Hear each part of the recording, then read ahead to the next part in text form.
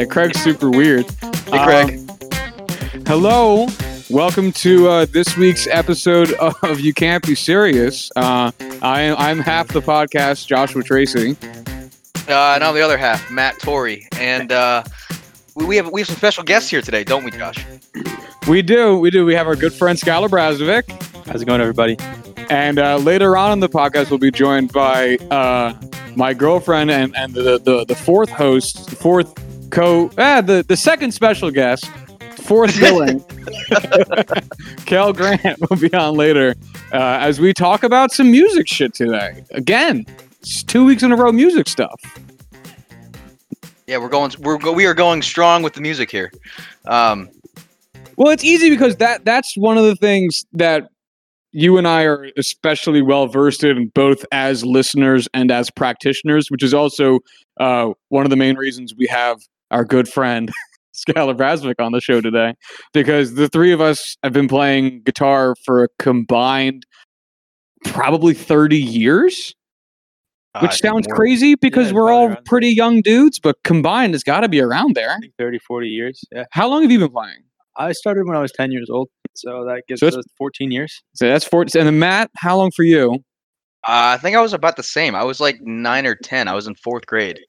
All right, so we'll call that 15 to just to be liberal. It's 29 years right there, and then I've been playing for 12. So fuck, actually, yeah, never mind, 41, just about 41 years. Yeah, we're getting old. Wow, that's crazy to think about. And then we've got a novice in Cal who'll be joining us later to give a rookie perspective, an under 1 year perspective on playing music. But let's get into what we wanted to talk about today. So, Matt, So go ahead. well, so Skylar, you just made a purchase, didn't you, recently? Yes, I did, Matt. Yeah, so I wound up getting a 1996 Fender Stratocaster made in Japan, 62 reissue.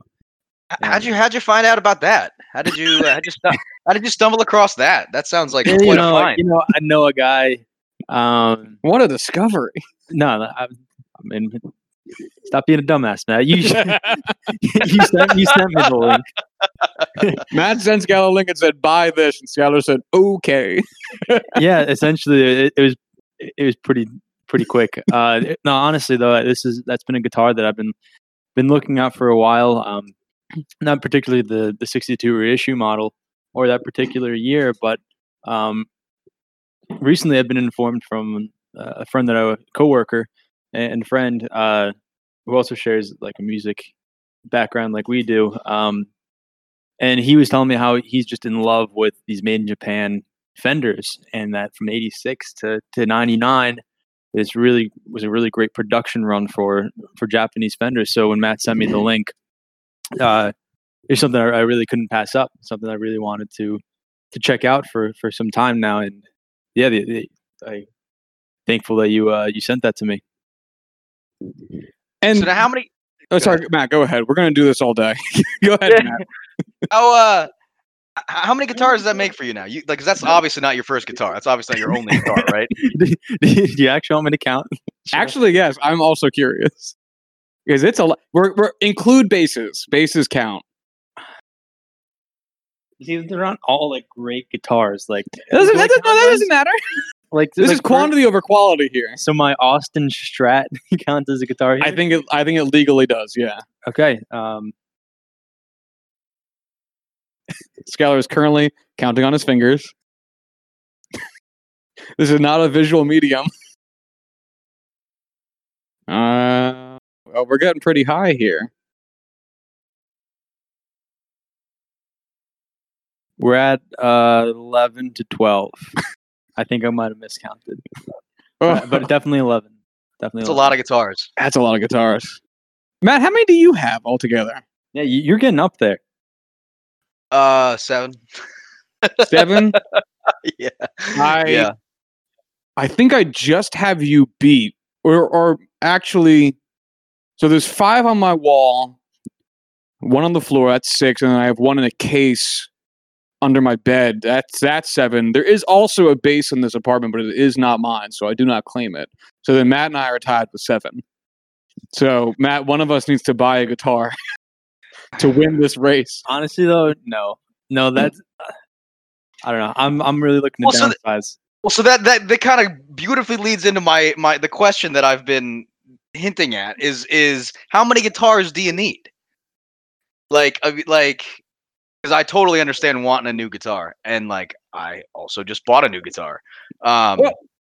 So all right, I'm gonna intercept this real quick because this actually brings up one of the questions Skylar asked when we first brought up the topic. Does his Austin Strat count? And that's honestly one of the reasons we end up with a lot of guitars, because like your first guitar isn't going to be an American-made Strat, as 2 out of 3 of us now own, as of like 6 months ago. But like no one's going to jump in investing in a brand new hobby. The same way like someone who's getting into photography isn't going to buy a GH5, a Panasonic GH5, because like that's like a $1,500 camera. Like you're going to start off with the budget version. You're going to start off with that Canon Rebel or point and shoot, or you're going to start off with an Austin Strat, or in my case, like an Epiphone Riviera, which is like a ES335, but with single coils and a cheap guy, because like that's how hobbies work. But how long have you had that Austin Strat for? Since I was 10. That's what I'm saying. Like it's weird to get rid of, Yeah. But I'll give it back to. I'll let you now answer Matt's question from a while ago about how many do you need. Well, you don't need 11. That's for sure. I mean, it depends. Like really, like what you're talking about, Josh. Like comes down to what's the quality of your guitars that you're playing, and how often are you able to actually pick them up and play them. I think realistically, I could be, including basses, very satisfied with 3 to 4 guitars. I think that's a very realistic number to be able to downsize to, as long as those guitars can do everything you would like them to do. I would own 100 if you let me. I'd own 100 if I had the means, because functionally speaking, you're right. You probably honestly need, if we're getting into need, if you're a good enough musician, you only need 1. If we're including basses, you only need 2. Right, but let me ask you this. All right, go ahead. How many of your guitars do you play regularly? 3. Speaking strictly of electrics, altogether 4. My Martin. Oh, so then I do have 8. I didn't count my Martin because I don't leave it on the wall. No, it's 7. That's the one I was thinking of. All right, never mind. Yeah, like, granted, one of the guitars hanging on my wall is like a total project guitar that I still haven't fully figured out making it work, as I'm trying to get better at the electronics. But then there's 2 acoustics I have. That one is like an Epiphone acoustic electric I used when I played a lot of open mic nights, and then the other one is a hand-me-down nylon a classical guitar that I got, which was actually my first guitar. It's like an Epiphone from like the early 80s when my great uncle decided I want to play guitar, and then he didn't learn and then hung onto the guitar for like 20 years before giving it over to me. But I'd say I consistently play like 3 or 4 of them. But it's like the guitars you own a bunch of guitars for a bunch of different reasons, and this is not what I had intended. I was talking about exactly, but like I think this is still an interesting point. Like Matt and I were talking the other day about our first guitars, because we're both at points where it makes some logical, intuitive sense to move on from it. Mine, I think I will hang on to for a little bit longer because it's the only semi-hollow electric I have. So, and it's the only P90 pickup guitar that I have. To be fair, Josh, you probably had the coolest first guitar out of all of us. That is true. It's a very aesthetically pleasing guitar. But like, it's out of the 3 electrics I play regularly, it's third on the list of how much play it actually gets. And I know, Matt, you got your Les Paul that you can talk about. But like, at some point it makes sense. You shouldn't own, Skylar, this Austin Strat. It's not only the worst Strat you have, it's probably the worst guitar you have. But at the same time, it's like it's probably your first electric, I'm guessing. Yeah, I have no sentimental value to this guitar right now. All right, It's so that bad. Hold on. So that brings up my other point: is that guitars are really fucking annoying to get rid of. So cheap guitars are really annoying to get rid of because Yes. Okay, so my quandary that I have here is what do I do with it? And this I'm open to suggestions here, guys, because I legitimately don't know what to do with it. It was a cheap guitar, like $100 guitar. I'm not going to sell it because what are you going to get for it? So you're just left to finding somebody who's willing to just start learning and give it to them, or just give it away. Donate to a music program. Good answer. It's a good answer. See, so I have a totally different suggestion. I'm going a totally different direction here, Skylar. What I would do, because you're not going to play it, right? It doesn't there's no way, there's no upgrade in the world that you could do to that thing to get it on par with even your third best guitar right now. Correct? Correct. I would turn it into an art piece. Give it a cool paint job or something, or and make it something cool to look at, because you're not playing it. So you're telling me that I shouldn't also hang this on the wall in my parents' basement, Matt? Wait, did you count that guitar? I did not count that guitar. Right, No, so Skylar has 12 guitars. No. But he's right. Like, if you were to keep it, that he's right. That's what you would have to. Yeah, do. you're right. Because it's not functional in a way that is going to lead you actually wanting to play it. Right, and that's actually not a bad idea. It's something I should think about doing. Yeah, fuck charity. You need a set of paint and some free time. Well, my point was, because it seems like you don't really want to get rid of it, but you have no real reason to keep it. It sounds like that is the dilemma you're in. I'm going to put this in layman's terms. At one point, I considered Eddie Van Halen the shit out of that guitar and striping it up. That's not the direction I want to go for sure. I'm in. I think you should do it. Well, you see, I did that with my Guitar Hero remote. At one point, I did do that. I regretfully say that I did that, and I'm so happy I didn't do that to my first guitar and butchered it like that. But if I'm gonna try my hand at art, it's got to be something I think is gonna be really good, because obviously I'm not that great. We are one type of artist. But all right, hold on.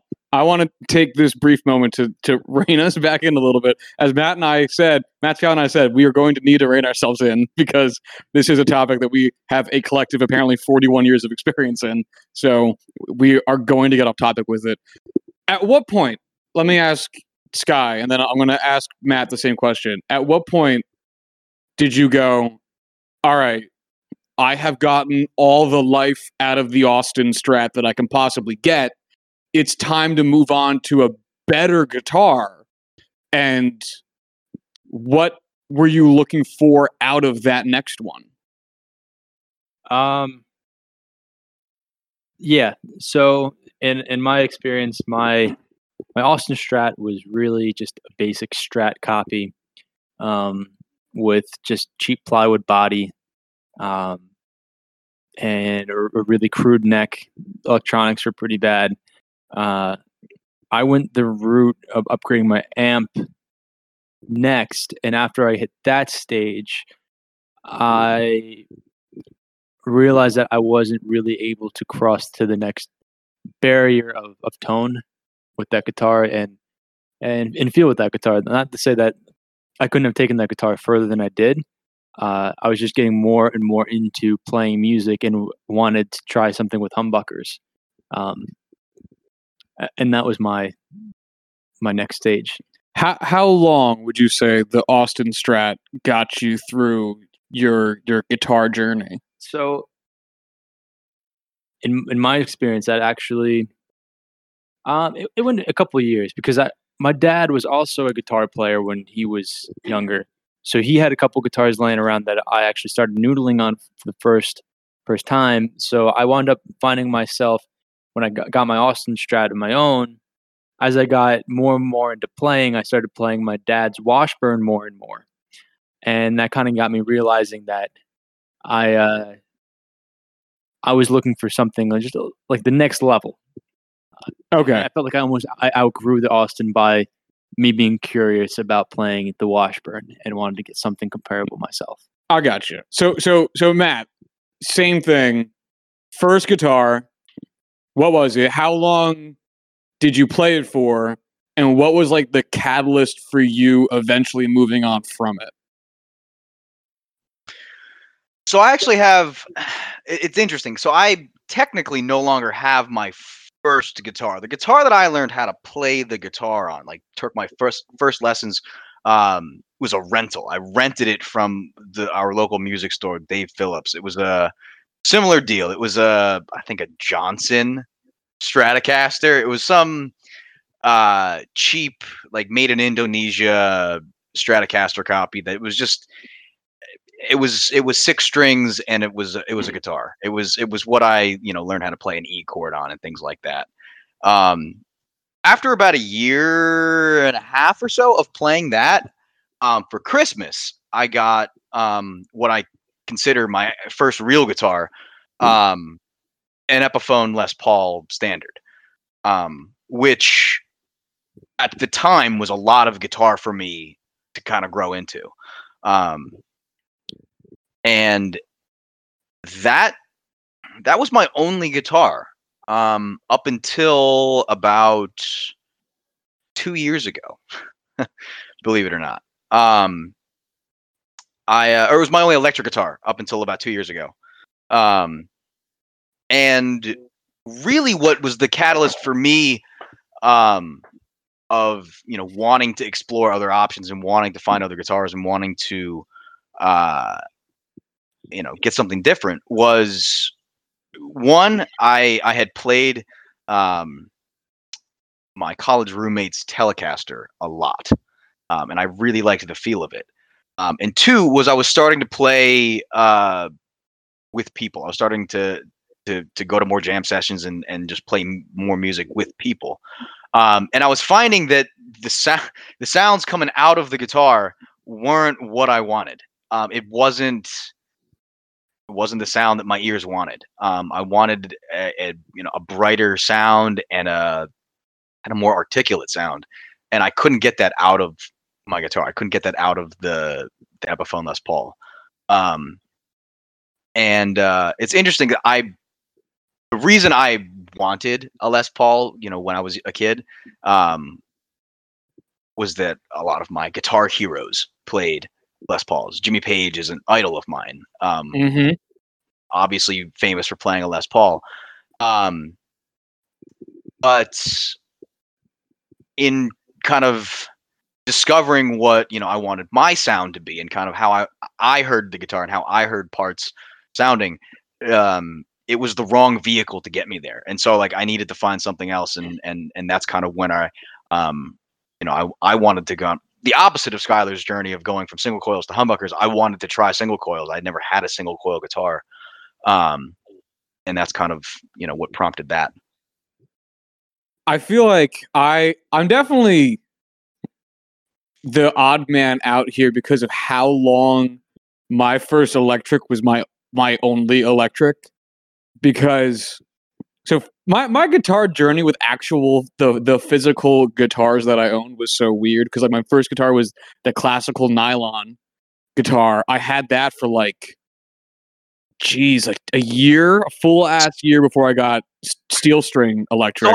So hold on, I don't mean acoustic. What? I don't want to interrupt you there, but so did you learn how to play the guitar on an acoustic guitar? I did. I learned how to play guitar on a classical acoustic, and not only that, but I don't know if you. I think you guys have all at some point played the classical guitar on my wall. The neck on that thing's fucking huge.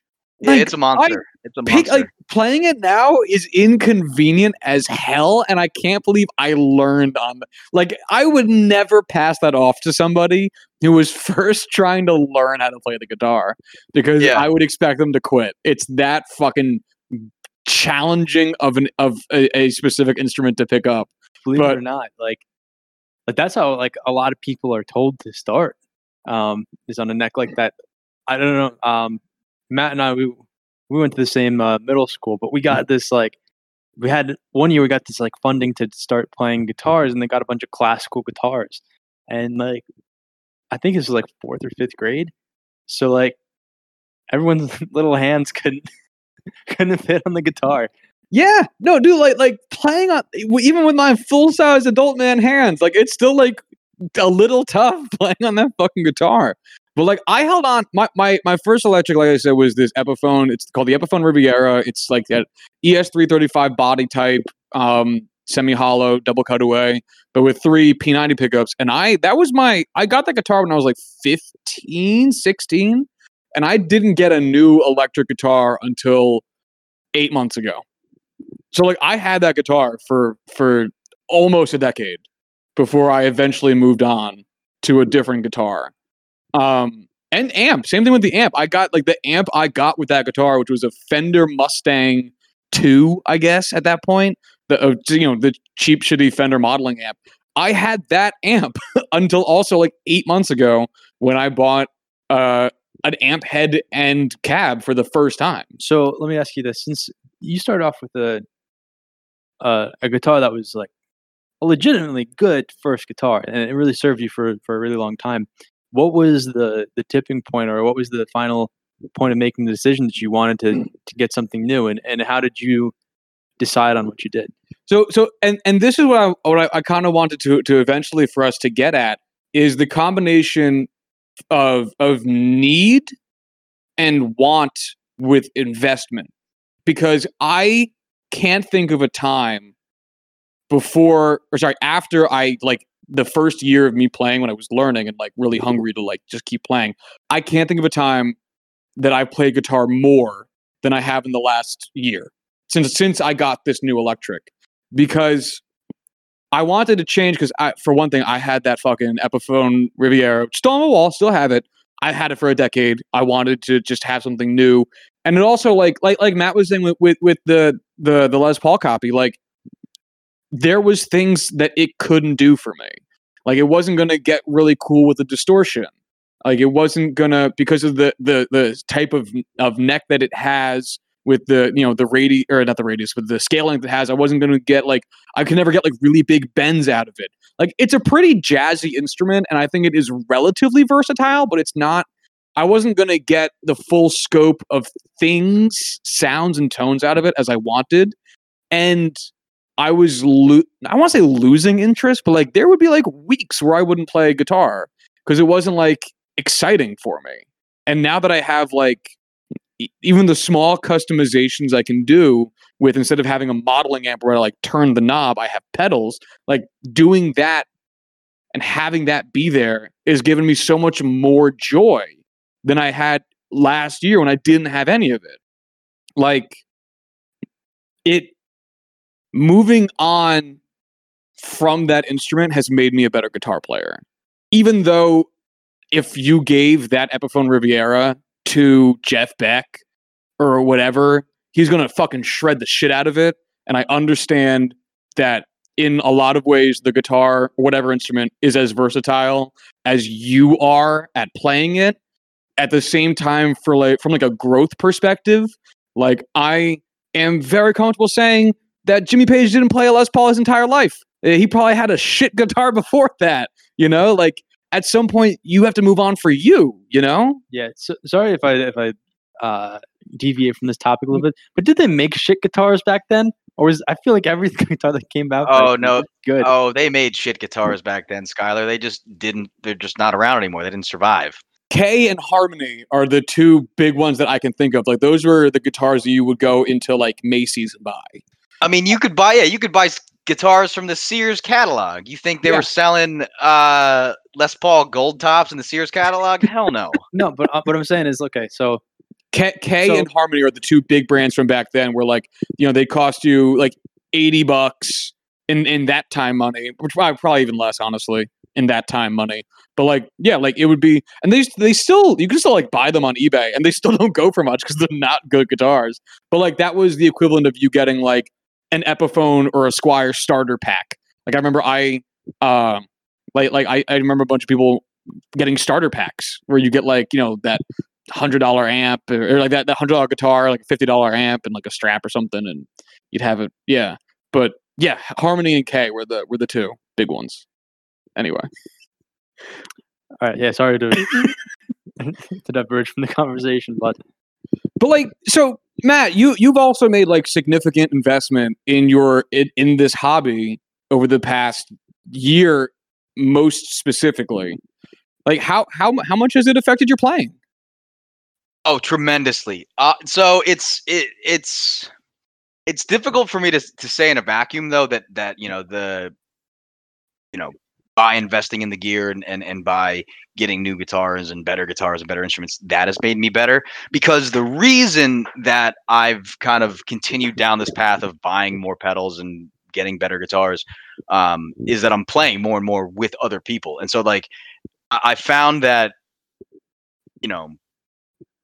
prior to kind of having this ongoing, these ongoing jam sessions, it similar to what you were saying, it was difficult to find like motivation and like inspiration to pick up the guitar and to want to get better. Now that I've been playing with other people and kind of writing songs and experimenting more with like my own sound, I find that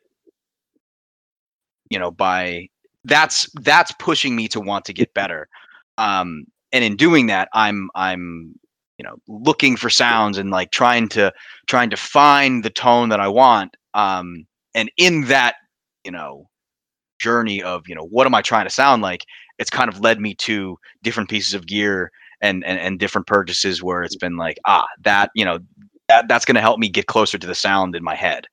the quest for Tone Mountain. Exactly, man. I'm climbing Tone Mountain.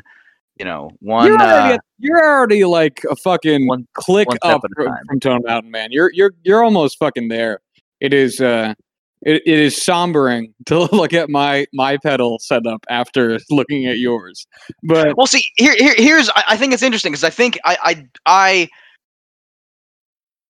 would agree with you to some degree that I feel like I'm at a point where I'm set for a while. I think kind of how we were talking about for there was a time, Skylar, when your Austin Strat and your little PV amp, that was the pinnacle of of gear for you at that time as a player, as a musician, whatever.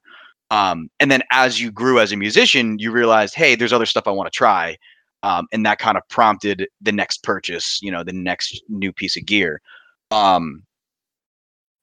feel like I've, I'm comfortable with my setup in that I'm all of the sounds that I kind of hear in my head and all of the tones and all of the melodies that like I want to come out of the amp, I can pretty much get with my gear. It's a matter of practice and of using all of these tools that I have and getting better with all of these tools and all that stuff. I'm sure there will come a time when I feel that I've grown as a player, and I'm wanting something new. But for the time being, I would say that yes, I'm well situated on Tone Mountain. well, so all right, I want to bring up another thing because you made me think about it. It's finding that, whether it's like tones or the instrument that makes you most comfortable or whatever that level of enjoyment is, at some point you need to find different motivations within your hobby that make the hobby rewarding. Because when we all first started playing, an Austin Strat was the peak of existence. My Epiphone was the peak of existence. Matt, your Jackson was the peak of existence. Not because the guitars were good, because it didn't matter if the guitars are bad. It mattered that you were learning how to play the guitar, and that was cool. Mhm. Like you were cool for knowing how to play or being on the beginning of the journey of playing guitar. And now you know how to play the guitar. The three of us in this conversation know how to play the guitar. It's no longer exciting in a vacuum to sit down and like, finger your way through a scale or like practice, as I think I've talked to both of you guys about, practice the transition from A major to C major, which was like the bane of my existence when I was first learning how to play guitar. Like that's not exciting anymore because you can do it. Like Yes. you wouldn't want to go back to that. It's now the fact that you need to find other avenues that make this hobby exciting for you, which is buying shit. If we're being honest, which it's true, but like that's what hobbies are there for. One, to give you a thing to pour your attention into, and two, to give you things to invest. Like the fact that if I came up to you, Skylar, on the street, I'm on the street, and I gave you like a $2,000 guitar, whatever one it is in your mind when you picture $2,000 guitar, I gave it to you.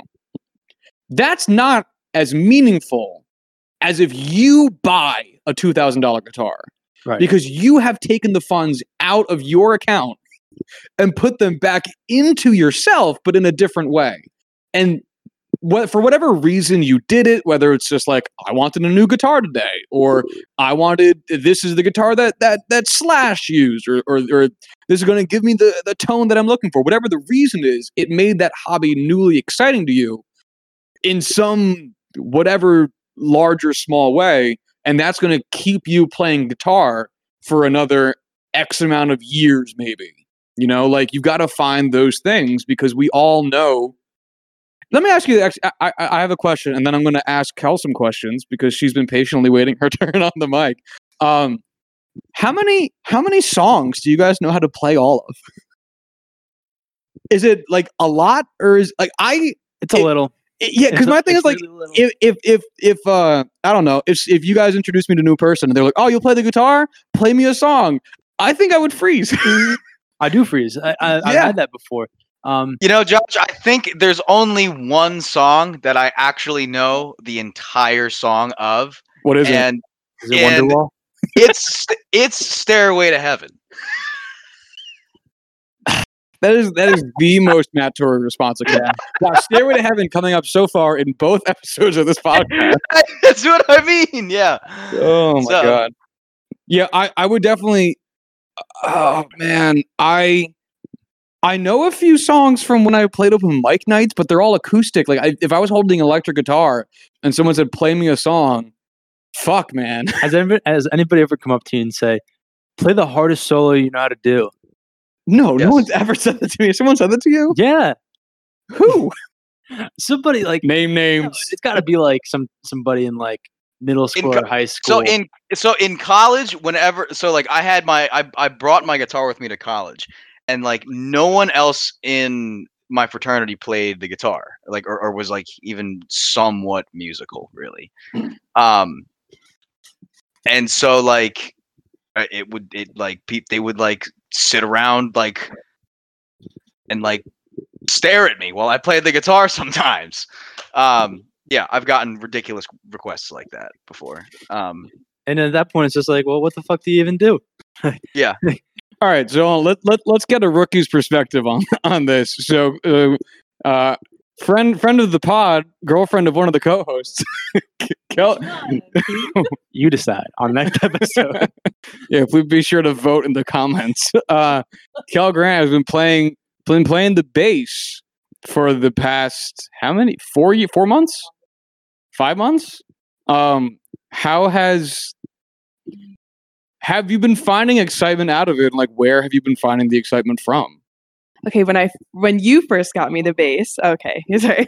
When you first got me the bass, it was really exciting because it was a new instrument, and I had played acoustic guitar and piano when I was younger, but I gave them up in middle school, so I didn't remember a damn thing.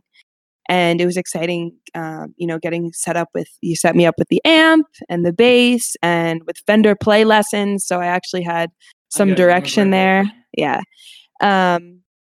So that was initially exciting. And then after I started going through some of the lessons, I got to a point where I don't know, I guess in my head, I thought that I'd be able to, after like a month of just fiddling on the bass guitar, I'd be able to like jam with you guys. That was not the case. I don't even think if someone said like, do you play bass? I don't know if I would say yes, because if someone handed me a bass and said, play what you know, I can play like 8 measures of 1612 from Wolfpack and maybe a scale. Yeah. So I've got a question for you, Kel. What inspired you to start playing the bass? And why the bass? Like what is the story behind that? I actually have to turn that one to Joshua. Well, because Joshua is very into music, obviously, but he's the one who introduced this into my life. And I thought it was really cool, but I don't think I ever envisioned myself playing the bass. The thing was, we entered into quarantine and I was looking, especially after finishing up college, looking for something that I could call my own, like a hobby that I could measure my own progress and, have some personal wins in that category. And, Joshua thought that the next logical step in my quest for finding that personal fulfillment was playing the bass. And I'm actually really glad it ended up being the bass, because I find it a lot easier to play the bass guitar than it is to play the actual guitar. Well, there's less strings and the frets are bigger, but yeah. Would you say, Cal, that that process of learning to play the bass and just learning to play an instrument in general has brought you that kind of personal fulfillment, or? Yes, I think it has. I also think I intimidate myself a little bit because I'm surrounded by musicians. Like, you guys are all very talented musicians.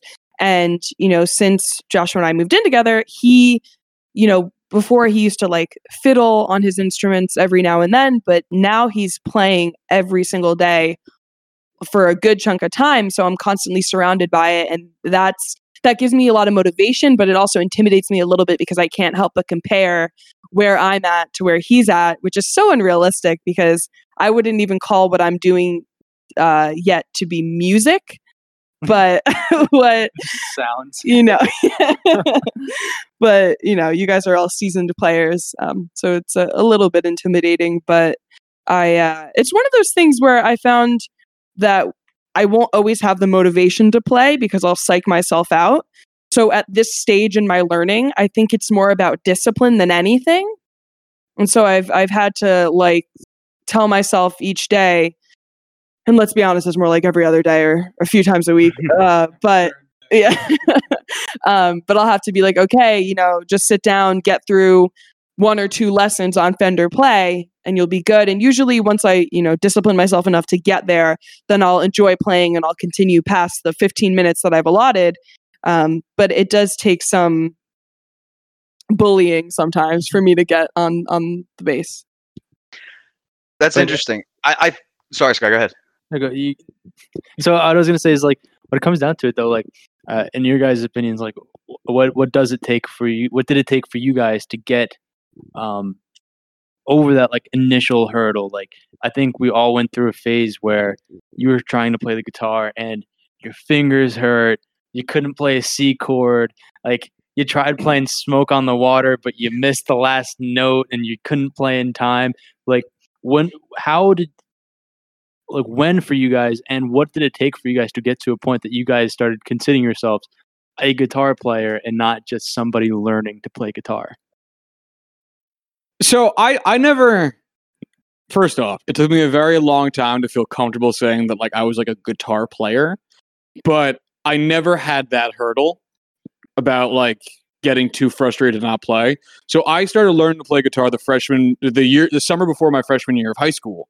And then to force myself to do it, my freshman year of high school, I took 2 semesters of guitar classes, first semester and second semester.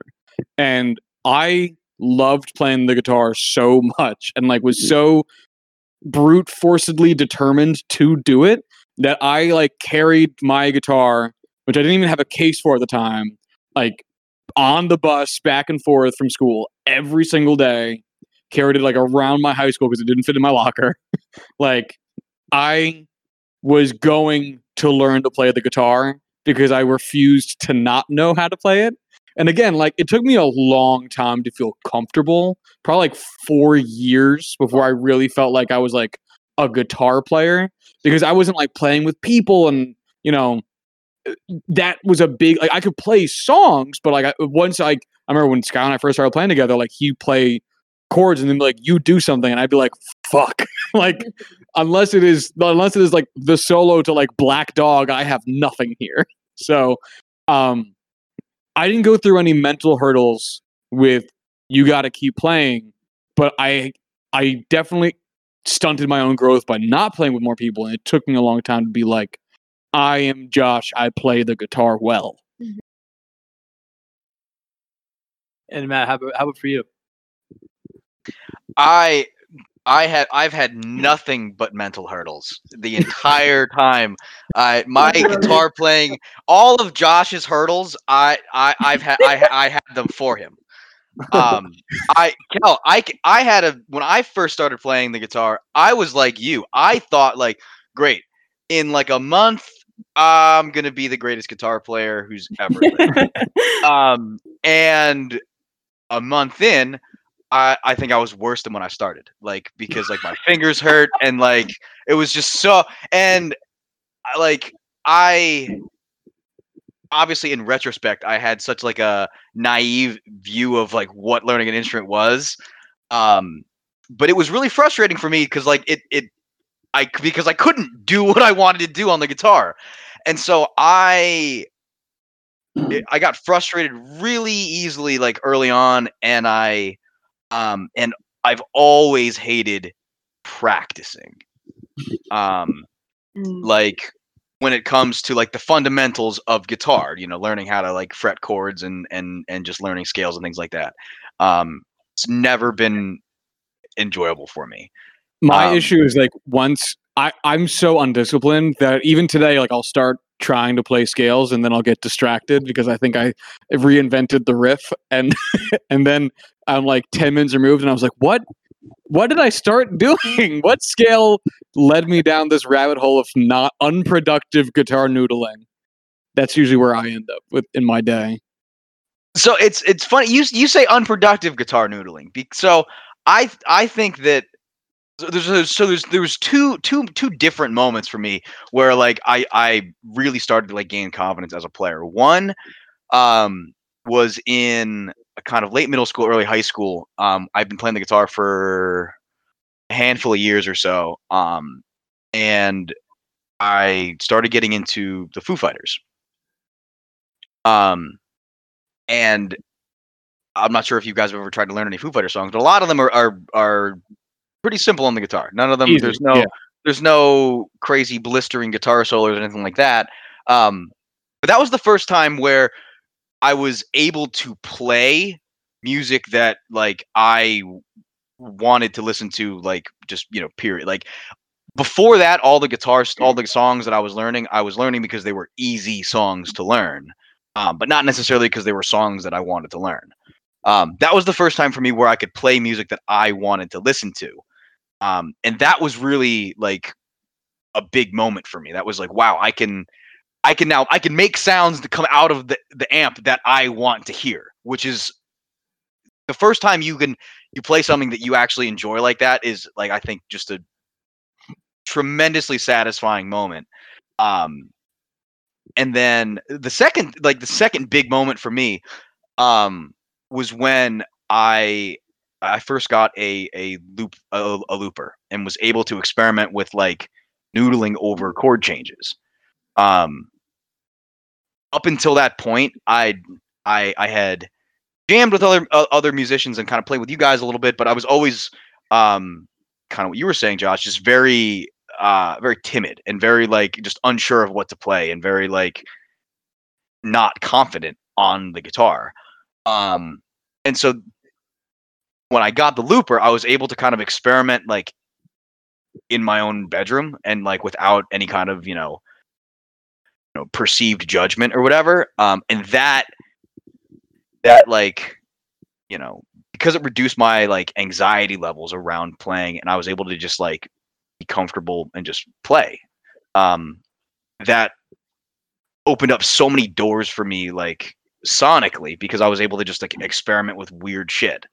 And then, kind of those two things together led to, me playing with more people and just having more frequent jam sessions, which is kind of just snowballed onto, my growth as a player. I still to this day, like I don't practice scales, like I'm not, the guy to pick up the guitar and just like drill exercises. But but like what I will do is I'm constantly noodling around with different melodies and different like little licks and riffs that either I've written or I've learned or whatever. And in doing that, I'll find new riffs and licks, and so it's just kind of that constant exploration of the instrument. And now that is kind of what is giving me fulfillment and driving me to want to play more. But speaking to excitement at like an early stage in your learning, was like, like you said, you took lessons at a place like when you were first learning. Here's a G major scale on the guitar. Like, was that exciting to you? No, not at all. Not at all. Because so Kel, you are at the stage where like you are supposed to be learning scales. Like, is that exciting to you? Absolutely not. No, it's not. Because the thing that, and much like you just said, Matt, the thing that brings me excitement is when, like, I'll have to go back to the only song that I know, 1612, when I play that with the actual recording and I can keep tempo or I can play it and it's recognizable to someone just listening in. That brings me a lot of excitement because I'm like, oh wow, this is actual music. But I will say, going through like the Fender Play lessons, also sponsor us because I've said their name 8 million times. Going through those lessons have definitely helped me when trying to learn the songs, like even if I kind of begrudgingly get through them, because I've noticed that after like 3 days of lessons on Fender Play, playing 1612 or trying to get through it like a Billie Eilish bass line becomes a lot easier, and it's because my fingers are getting more used to the instrument and I'm learning where the notes are, even if the actual sitting down to press play on the computer to follow along with the lesson is a bit painstaking. But how awesome is that feeling once you played through the song like 90% of like what it should sound like? Like how did that, like the first time you were able to do that, like what was that for you? She was very excited. Yeah. I actually so I started to record my bass journey, and then I got like I ended up putting it on my Instagram a few times, and then like now I'll go back and listen back to that and be like, wow, that was fucking terrible. Like, why did I put that out on the internet? And I guess the other side of that is I'm getting better, which is good. But that's so cool. I wish I could like hear myself playing like when I was, first starting out. Cause I feel like that would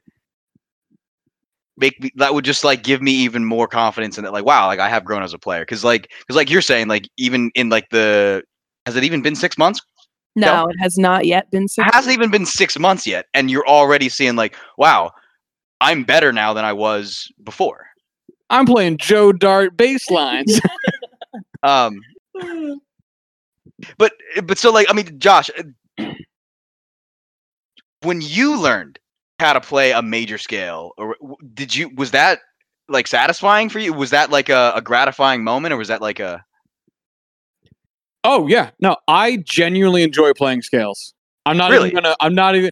And the sad part is I don't even like know a lot of them, but like I genuinely enjoy playing scales because I remember, and this might, all right. So I have two things that I think led to this enjoyment. I meant that 3 things that led to this enjoyment of me playing scales. One, it sounds like you're playing guitar, and again, I think when you're first starting out, that's a big part of it. Like my 80-year-old great uncle Jeff Like, he's been learning how to play the guitar for the last 2 years. It's wonderful. And he said like one of his favorite things is just like sit there and like hit random notes because they sound like he's playing the guitar, even if the notes aren't in order. And it's like, yeah, like that's a big part about playing an instrument. Getting a sound out of the instrument that sounds like that instrument is a big part of it. So that was one. Another thing is I remember distinctly in high school when I was trying to get good at playing, with the thing that the kids who were really good at playing guitar would do in high school was sweep their way through scales on the guitar. Did you guys remember? Yeah. Was this a thing at Del Val? Sweep picking arpeggios. Yes. Yeah, I can speak to this. Skylar was that guy. Yeah, I know. Like, and I wanted to be able to do that. So I would sit in my fucking room and just like try to play these guitar scales as fast as humanly possible. Because you went side to side on the neck. It was really cool. You hit big range of notes, and I would just sit there and try to sweep pick it as fast as I could. Yeah, in high school, I caught the Yngwie Malmsteen bug. As we all did. Actually, no, that was more like middle school. We get it. You're good. No. Actually, I was out of diapers.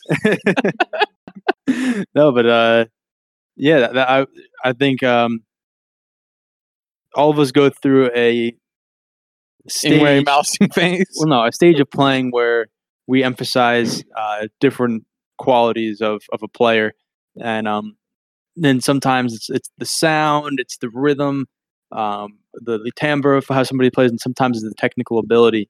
And I remember in middle school I tried making the argument to people that Yngwie Malmsteen was a better guitar player than Jimi Hendrix.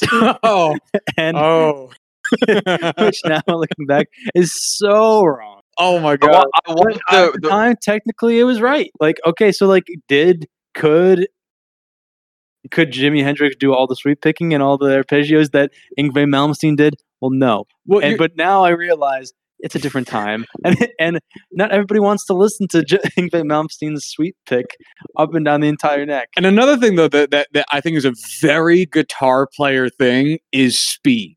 Yeah, like every single guitar player on the face of the earth tried to learn every song at as fast a rate as you possibly could. Like, it didn't matter if you were playing Blackbird or if you were playing Enter Sandman. You were playing all those songs at maximum speed because at some point, playing fast was a virtue because you were getting up to the speed of the songs. But then you get wrapped up in whether it's because of like speed metal that was popular when you were a kid or like whatever. You just like, you were pedal to the metal going 200 miles an hour for no fucking reason. Just trying to play Herman Lee Dragon Force. Oh yeah. Oh my god, I remember when that band was everything too. Holy shit. But yeah, it's like that's another thing. Like, we all tried to play every song on the face of the earth at like double time. I don't know if you guys went through this phase too, but did you guys ever go through the phase of going on YouTube and typing in something along the lines of fastest guitar solo? I did not. Yeah. or like fastest drum solo or something like that. Of course, because it's what Josh said. Just there was a time when, I mean, and again, we're talking about when we were teenagers here, young teenagers, where speed is cool. If you could do stuff fast, you're cool. Hey, like you're cool. In general, it's pretty cool. Just in general, and I think the other thing is that playing fast on the guitar like that is something that even someone who has no idea, knows nothing about music, knows nothing about the guitar, nothing about it, is something that is, on the surface level impressive. You can easily impress people. It's like a party trick kind of thing. Whereas someone's playing like David Gilmour's playing,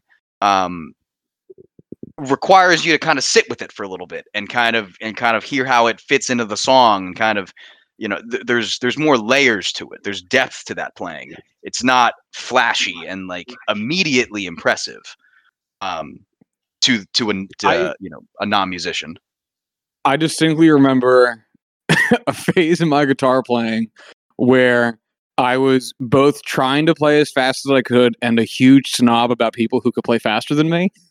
I distinctly remember there being a point in my guitar playing where it's like you'd see a guy playing really fast and be like, yeah, but he's not hitting like the right note. He's just playing as many notes as he can. And at the same time, I was sitting there trying to play everything as fast as I could and was really just upset that that other person could play faster than me. Hey, you never want to think of yourself as being the number 2 guitar player in the room. Everyone thinks like, oh, I'm the best. Oh, I'm of the course, best of course. It's like, you don't know what I know.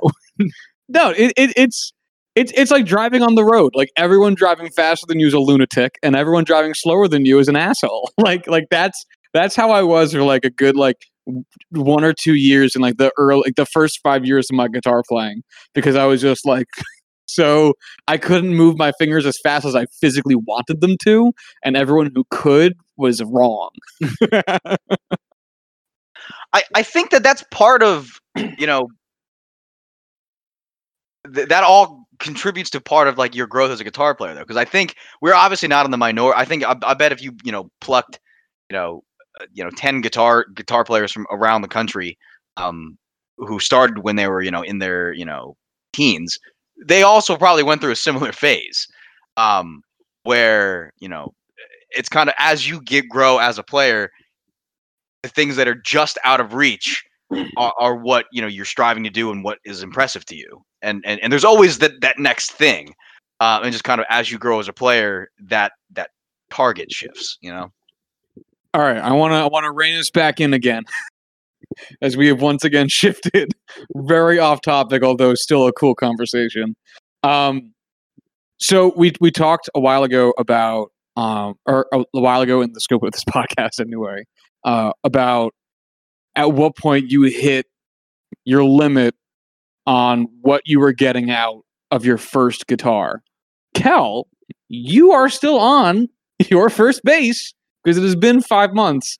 Real quick, just for a reference point, what brand is the bass in question?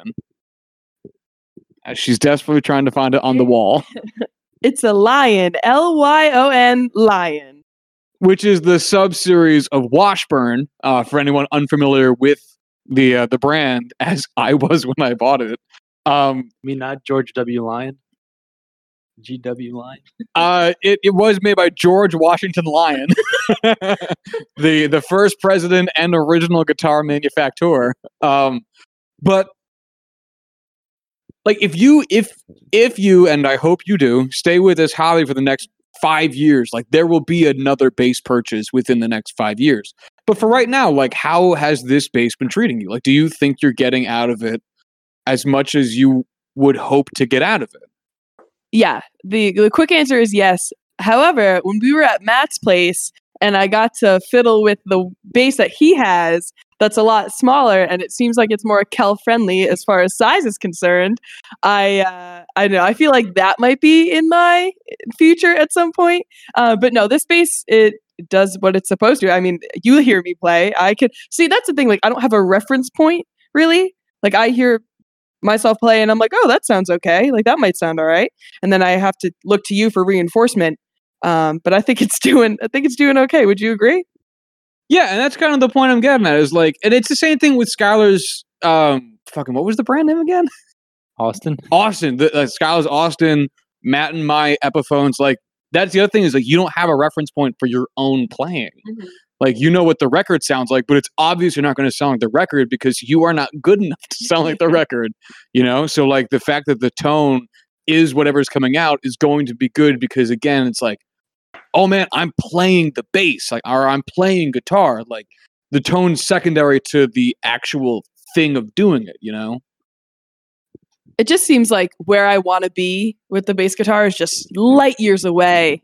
Because I want to be able to jam, but I also like you guys can sing and play guitar at the same time. I want to be able to do that. I know that's probably more challenging with the bass because you usually need the actual melody of the song to be able to sing along to something.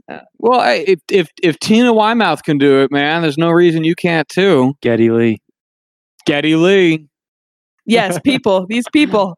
That is the bassist and then front woman of Talking Heads and Tom Tom Club, Geddy Lee from Rush. All right, so here's my other question for you guys.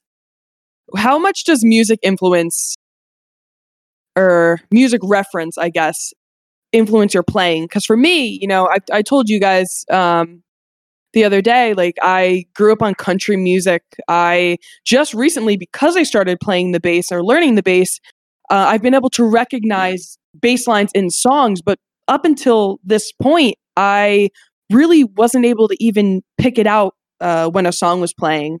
And Joshua kind of had to help kind of train my ear to be able to pick that out. But I don't have like reference points from famous bands or famous songs. Like, I am now just getting into Wolfpack, but that's not like looking up to someone like Jimi Hendrix or the Rolling Stones or people like that. So that's something that I really took for granted growing up, because I grew up around a lot of people who listened to all that same type of music, and took for granted that not everybody started off listening to that. And I'm fortunate that my parents did, and that really is what inspired me to start learning in the first place. So the reference of like what was possible, like on like in for particular here, like in a guitar sense, like growing up on like classic rock music, and definitely this applies to any other type of instrument depending on what type of genre you're brought up on.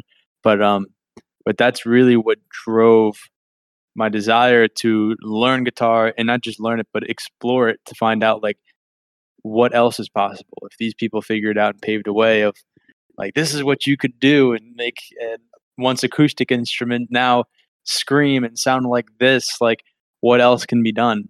And that's kind of what drove my curiosity. So I think music reference, I know Josh, you listen to some different music. I mean, we were currently than I do, and that kind of drives yourself stylistically. I think that influences all just a little bit. For sure. I'll get to myself later, but this is definitely a Matt question for sure. Talking about musical influence. So Matt. So again, Kel, when I first started playing the guitar, I was totally convinced that I was going to be the next Jimmy Page. And like you are. like honestly, from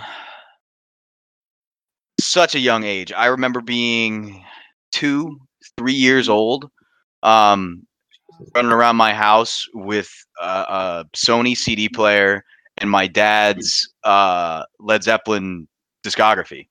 And that was for the first 5 years of me like listening to music. That was what I listened to. 2 years old. Wow. I don't have any memories from before I was like 7. Really? Yeah, no, I distinctly remember, like just constantly listening to Led Zeppelin. Wow. And like there are so many cool guitar parts in so many different, Led Zeppelin songs that like it from an early age I've always had like an appreciation for like cool sounding guitar parts. And so that was like the initial catalyst for me wanting to learn the guitar. And then kind of through that, I've always gravitated towards music that, or I've tended to gravitate towards music that has interesting guitar parts.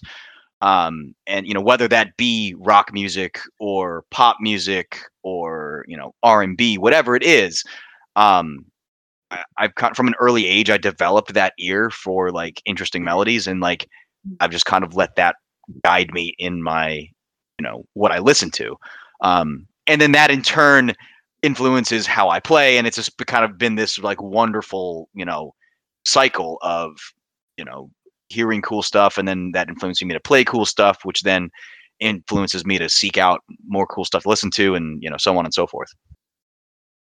It's definitely sounds like it has influenced you heavily. Can you even imagine a world where you didn't have guitar in your life? Absolutely not. It's absolutely not. It's because at least for me personally, the guitar is so much more than just like a hobby. It's it's an outlet for me. Like I find that like when I'm like really worked up or like really stressed about something, or just have a lot on my mind, whatever. It's always been there, and it's always been this constant in my life where I could always play music. Whether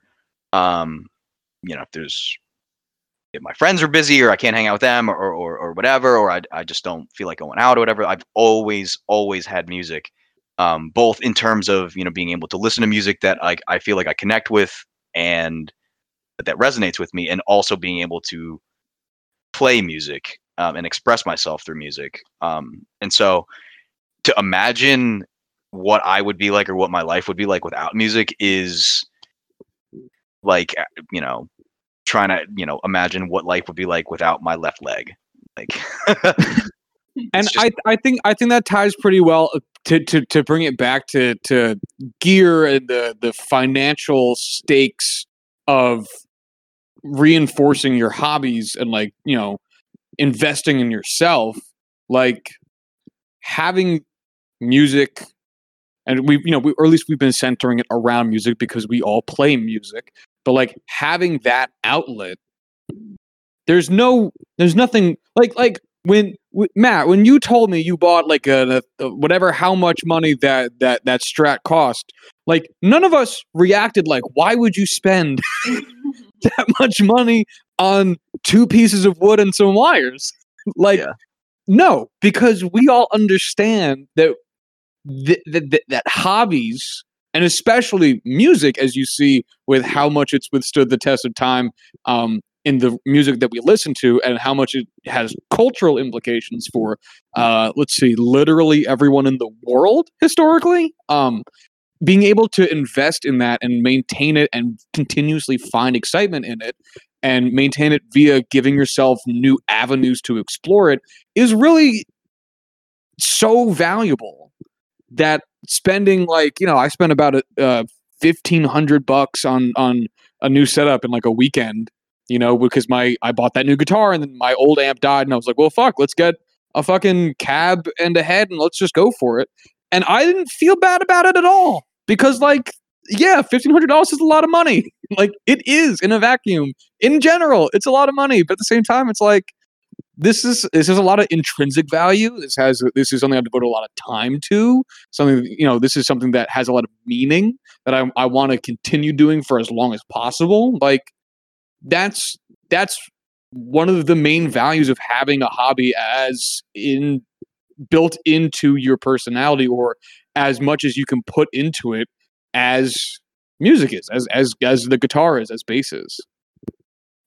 I'm definitely excited to get to the point where this isn't just learning bass for me anymore, where it does turn into a passion or that outlet, like you were saying, Matt, because right now I still think I'm at that stage where it's almost a little bit of I have to talk myself into it. Sometimes it's a bit of a chore to pick up the bass and to sit down and learn. But, I'm hoping that with a few more months of practice or something, that it'll start to kind of transform into an experience that I look forward to and not necessarily one that intimidates me. Yeah, you'll be the next Chris Squire in no time.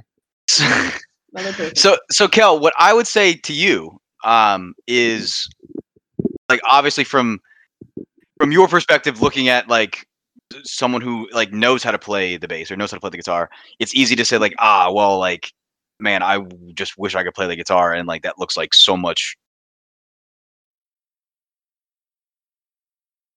more. And there are aspects of it that I would argue are more fulfilling. The piece though that I think like a lot of beginner musicians just in general take for granted is just that any new little thing that you learn is a new thing that you learned, and is an accomplishment, and is like a clear, concise, like, hey, today I can play this, yesterday I couldn't play that before. And just remind yourself that, like, hey, each of these little steps is like adding towards the big journey of learning how to play the instrument. It's been a long time since I've had that kind of feeling of like, wow, I can play this thing today that like I couldn't play yesterday. You know what I mean? That kind of real concrete satisfaction of, hey, I am better than I was yesterday. Yeah, and I think keeping track of my progress via, these little silly Instagram videos or what have you, is going to be a good way of reminding myself when I forget that I've come, really far, even within the past few weeks or months that I've been playing. So I'm definitely excited to see. Joshua, stop it. He keeps hitting me in the face with the mic.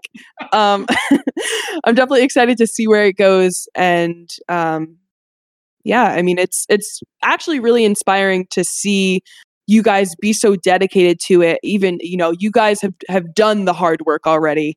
You've gotten over the hurdles and the humps and have gotten to the part where it's like, it's super enjoyable, and you guys can all jam together, and it's a way that you can bond. And it's something to aspire to from my end.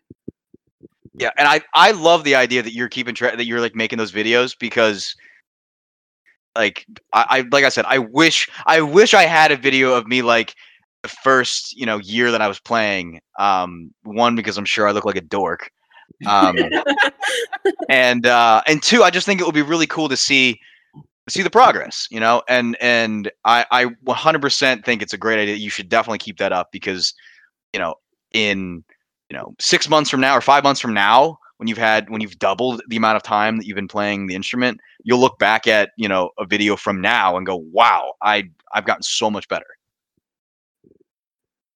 I wanted to move on to a kind of conclusionary topic, but I want to make sure, does anyone else have anything to say about like the financial investment into this hobby? No. So real quick, I think it's not going to be inching the mic towards his mouth like he's going to say something, and then just keeps not saying it. So I keep confused. All right, Matt, sorry, keep going. So I think it's easy to, especially based on kind of how we've been talking, I think it would be easy to come to the conclusion of like, oh, if you feel stuck, just buy more gear. And like, I think it's easy to convince yourself that like, oh, I don't sound the way I want to sound, or I'm not as good as I want to be because I don't have X. I don't have the same guitar as so and so, or I don't have the pedals to make the sound. While I think there is some truth to that, I think the guitar, the amp, the pedals, all that stuff. I kind of said it before. They're all tools in your tool belt. You got to have the skills to use the tools. So if you're a garbage carpenter and you just go out and buy a bunch of top of the line tools, you're still a garbage carpenter. You just have good tools. Right. And kind of how I kind of see it as like, it's almost like getting like a new computer or like a new like gaming system. If you're into gaming as your hobby, there's an infinite amount of games that you can play, right? But in order to like sometimes get to that next step and that next like the next generation, you need to upgrade eventually, and then that opens up your door to many different other experiences. And I think that in some ways you can make the parallel to guitar, where some people are able to just spend their entire career playing guitar, just having one acoustic guitar and just always be playing just the same acoustic guitar, just really honing their skills. And that's fine. That's great. But for a lot of people to maintain that interest, they need to get that next gaming system, and they need to reinvest to get something a little bit more. And I think that that's kind of like the equivalent of what we're doing here, is to keep ourselves interested, even though, of course, the playing comes first. We all realize that, but we want to keep ourselves playing. So we don't want to burn ourselves out by just having the same old gear, especially if we have the ability to move forward. Something new. This is something we could literally talk about for fucking ever. I think we talk about it like every time we hang out. Every single time. Like I mean, and speaking of like old gear, we could talk about because you just said your old shit, but at the same time, it's like, well, what kind of old shit? Because if you have like 62 Strat, but again, whole nother conversation. So I wanna close out on one final discussion point around what we listen to, because I think this is another big point that I've been trying to focus on a lot recently myself. Josh, you think this is going to close us out? I do. I have faith that it will. Because like Matt, I'm going to get to you in a minute because I know I think you're kind of the odd man out here. But like Skylar, I don't listen to the same music I did when I first started playing guitar heavily. And it's not that I like stopped listening to it or I dislike any of what I used to listen to, because I still like all that music. Like David Bowie, whose vinyl is sitting next to me, is still one of my favorite musicians and has been like since I was a kid. Same thing with like Prince. But the music I listen to on a more regular basis isn't strictly as much like classic rock, even though I really wouldn't put Prince in that category. But regardless, like, and those changes in what I'm listening to has been an inspiration point for me for what I play. Because like we talked about briefly earlier, I think Kel brought it up, like you are inspired to play what you hear. And as my tastes have changed in terms of what I listen to, again, most regularly, not what I've liked and disliked, has when that has changed, what I'm trying to get out of my little practice sessions has changed. And even though, you know, I'm playing for the most part a lot of the same chords as I used to, because for the most part, most music you listen to consists of major, minor, and seventh chords. The way I'm playing them is different because the type of music I'm playing is different. And that those distinctions and differences has been a point for me of growth potential and increased level of interest and engagement with what I'm trying to play. So one, two-parter here, Sky. One, has that been true for you also? And two, what have you been listening to recently that you've, if that is true, what have you been listening to recently that you've been able to get that kind of out of? Right. So one, two-parter. It's definitely like all of our practice and the skills that we have accrued over this time of playing puts together a musical toolbox that we're able to draw from whenever we feel inspired to play something new or practice something else that we normally don't practice.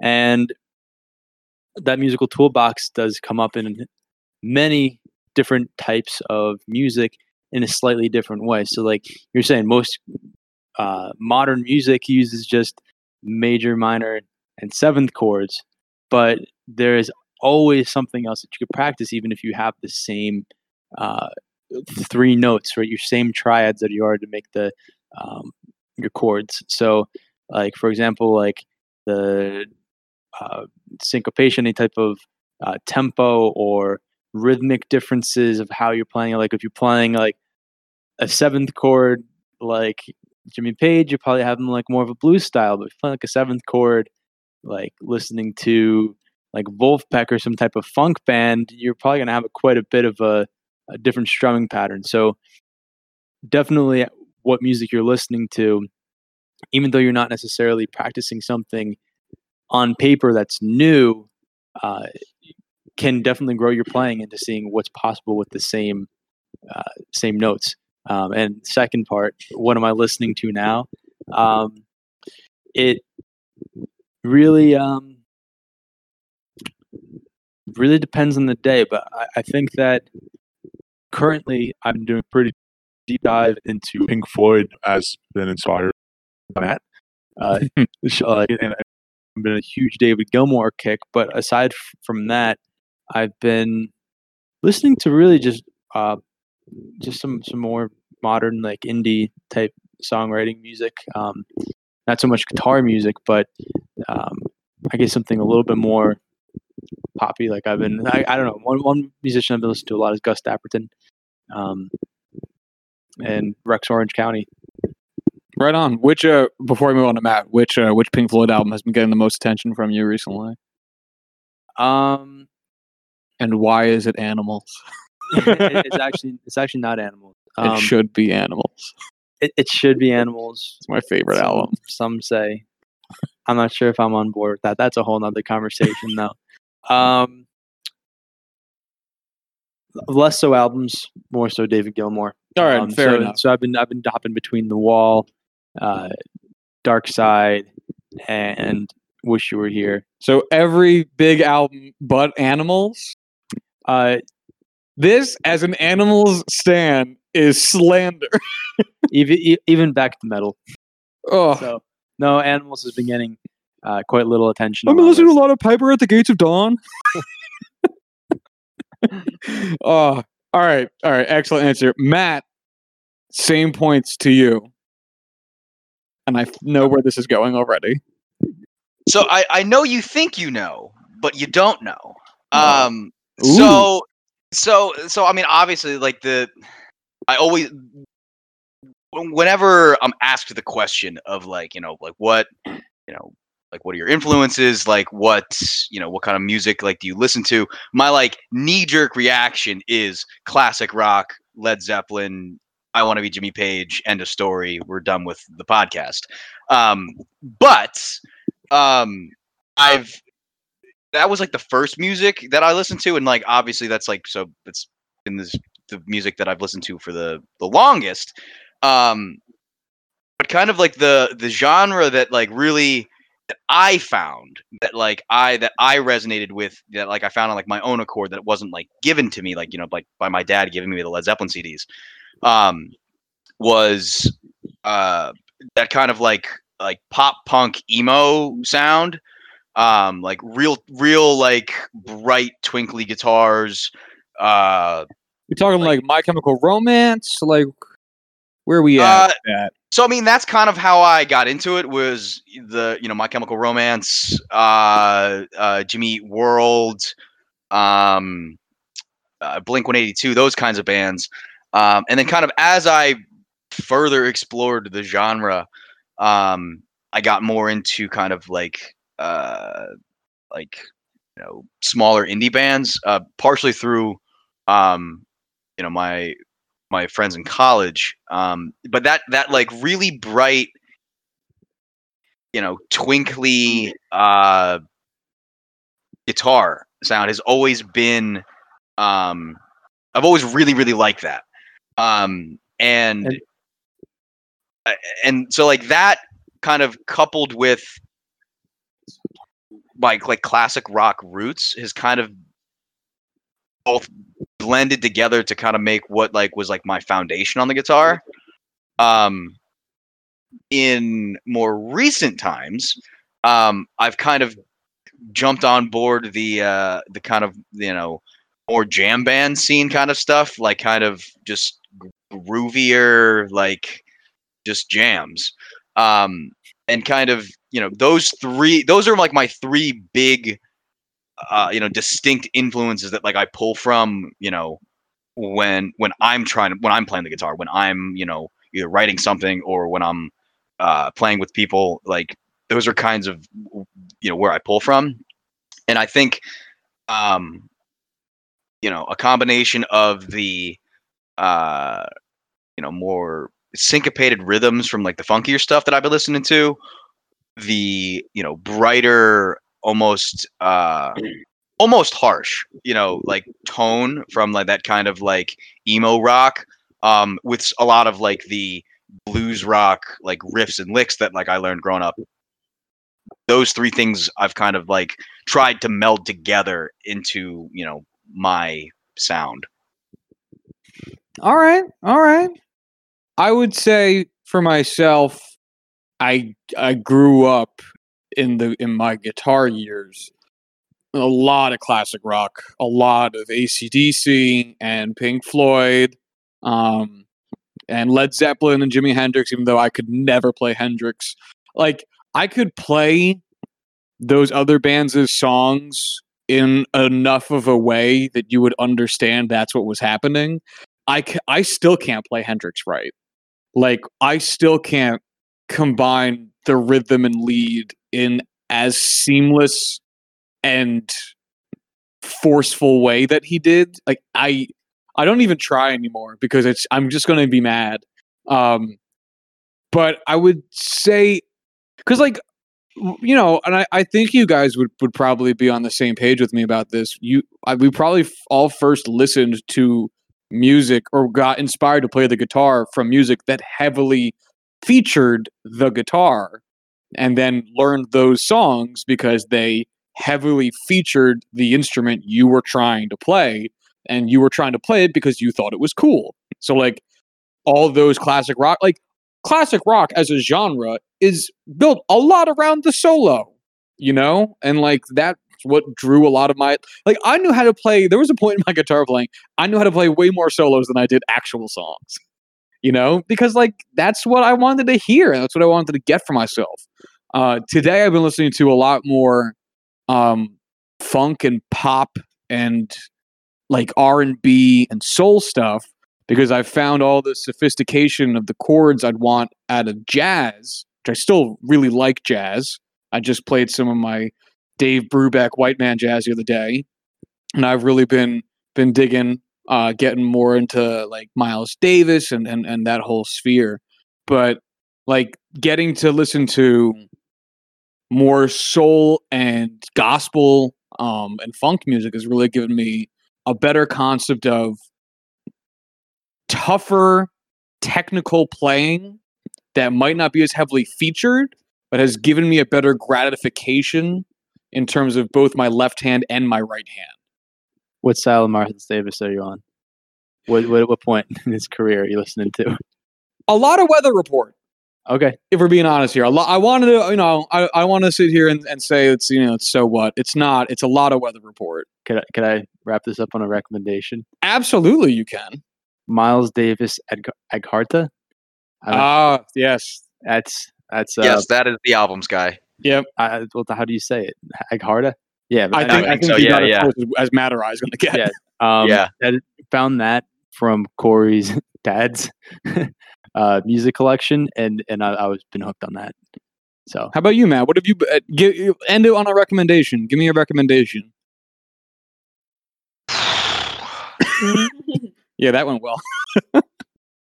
Actually, well, so you know what? I will leave you with a recommendation from a kind of an emo rock band. What the hell's the name of the album? The name of the artist is Into It Over It. The album is Intersections. All right. Can you go find the Soul Stirrers album? Because I forget what it's called. I think it's like Divine Love. But yeah, Soul Stirrers. Check the other pile. I've been listening to a lot of vinyl recently, and I'm a big fan of Sam Cooke and the Soul Stirrers. All right, Cal, check the left pile.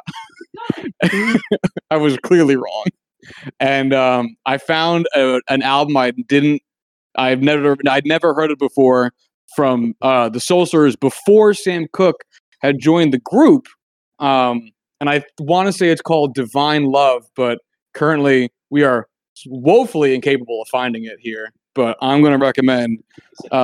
It's not one of these. It's not on the floor either. It has disappeared into the fifth dimension of existence. You heard it here, folks. Josh Tracy's album of the week is that Soul Stirrers album without Sam Cooke. I'm going to go with Divine Love. This is the David Bowie album. Yeah. There's a lot of vinyl floating around in the ether, but anyway, it'll come to you. It'll come to me one day. Yeah, that's okay. We're gonna say it's Divine Love by the original Soul Stirrers. Sure. Super fun album. Super fun. Anyway, Kel, any closing thoughts? Thanks for having me. It's been a lot of fun. Anybody else have anything left to say before we kind of wrap it up? Nope. I take that as a no. Yeah, I'll go fuck myself. Cal and Sky, thanks so much for joining in. Thanks for having me. Thanks for having me, even though I live here. You do live here. Fuck. I disoriented myself. If you want to follow the show on Twitter, you can do so at YCBS Pod. If you want to hit us up via email, you can do the same. YCBSPod@gmail.com. This is a great conversation. Fun. Yeah, no, this has been a lot of fun. This was really good. I'm glad we did this. Thanks for listening. Until next Friday. Y'all be good. Thanks for listening. Until the next time.